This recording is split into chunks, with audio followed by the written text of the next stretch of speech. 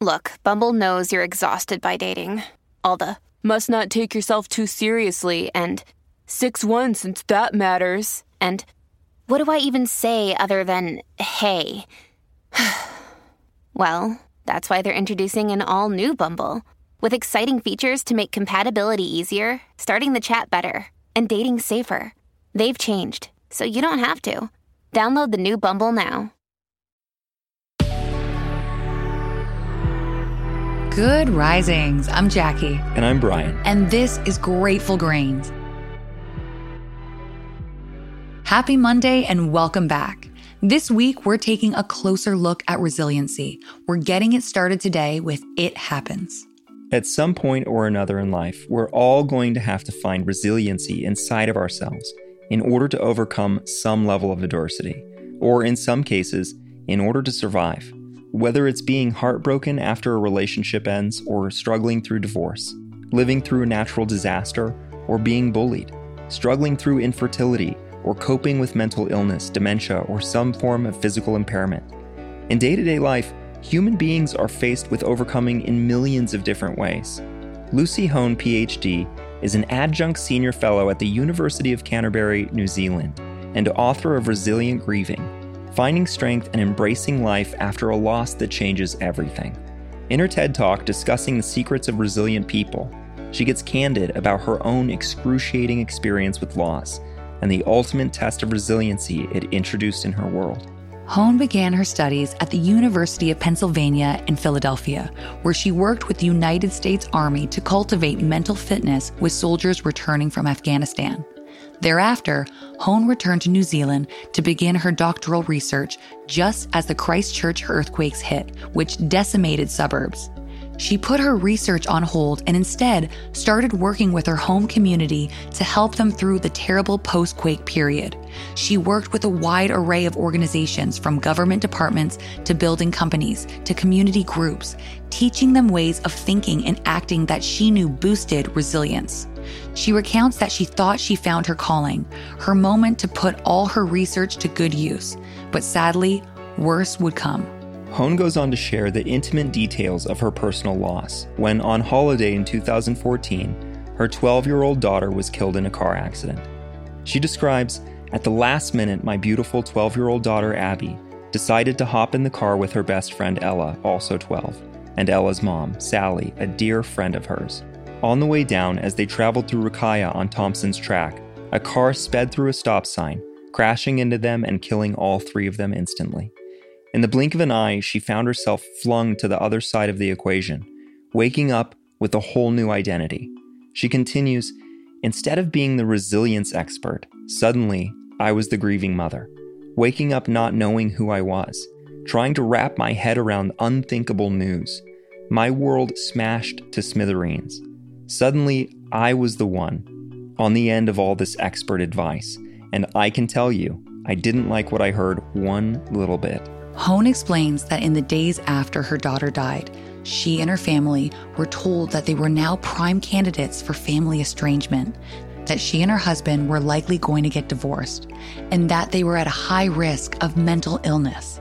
Victim support arrived at their door and told them that they could expect to write the next 5 years off to grief. They received leaflets that described the 5 stages of grief: anger, bargaining, denial, depression, and acceptance. She shares, "I know the leaflets and the resources meant well.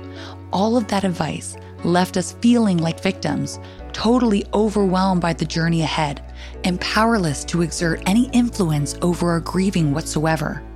I didn't need to be told how bad things were. I needed a journey through all that anguish, pain, and longing. Most of all, I wanted to be an active participant in my grief process."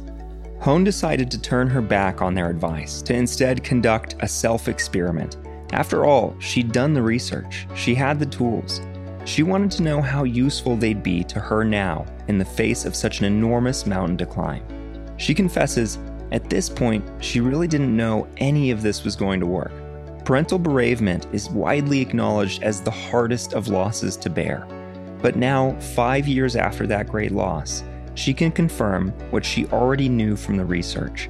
You can rise up from adversity. there are strategies that work, that it is utterly possible to make yourself think and act in certain ways that help you navigate tough times. There is a monumental body of research on how to do it. Hone sets out to share 3 strategies in particular which helped her through this impossible time in her life. Traits of resilience. And the very first she identifies is that resilient people get that things happen. Bad things happen. Resilient people have come to terms with the idea that suffering is a part of life. She expounds this doesn't mean they actually welcome it in. They're not actually delusional, just that when the tough times come, they seem to know that suffering is part of every human existence. And knowing this stops us from feeling discriminated against when the tough times come. Instead of thinking, why me, they understand the reality is something closer to why not me.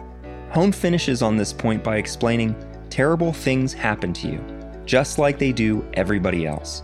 That's your life now. Time to sink or swim.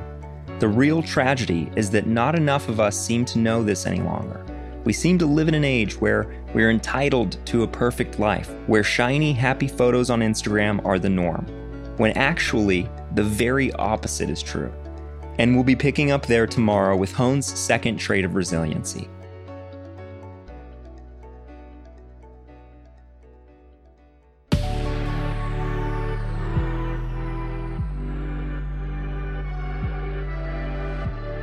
Thanks so much for joining us on Grateful Grains. You can find us on Instagram at Good Risings, or you can find me at B McMuffin. And you can find me at Jacqueline M. Wood _1. We'll be back again tomorrow for day 2 of our week on becoming resilient.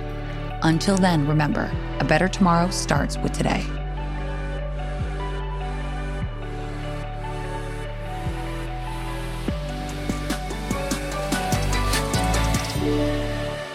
Good Risings is presented by Cavalry Audio.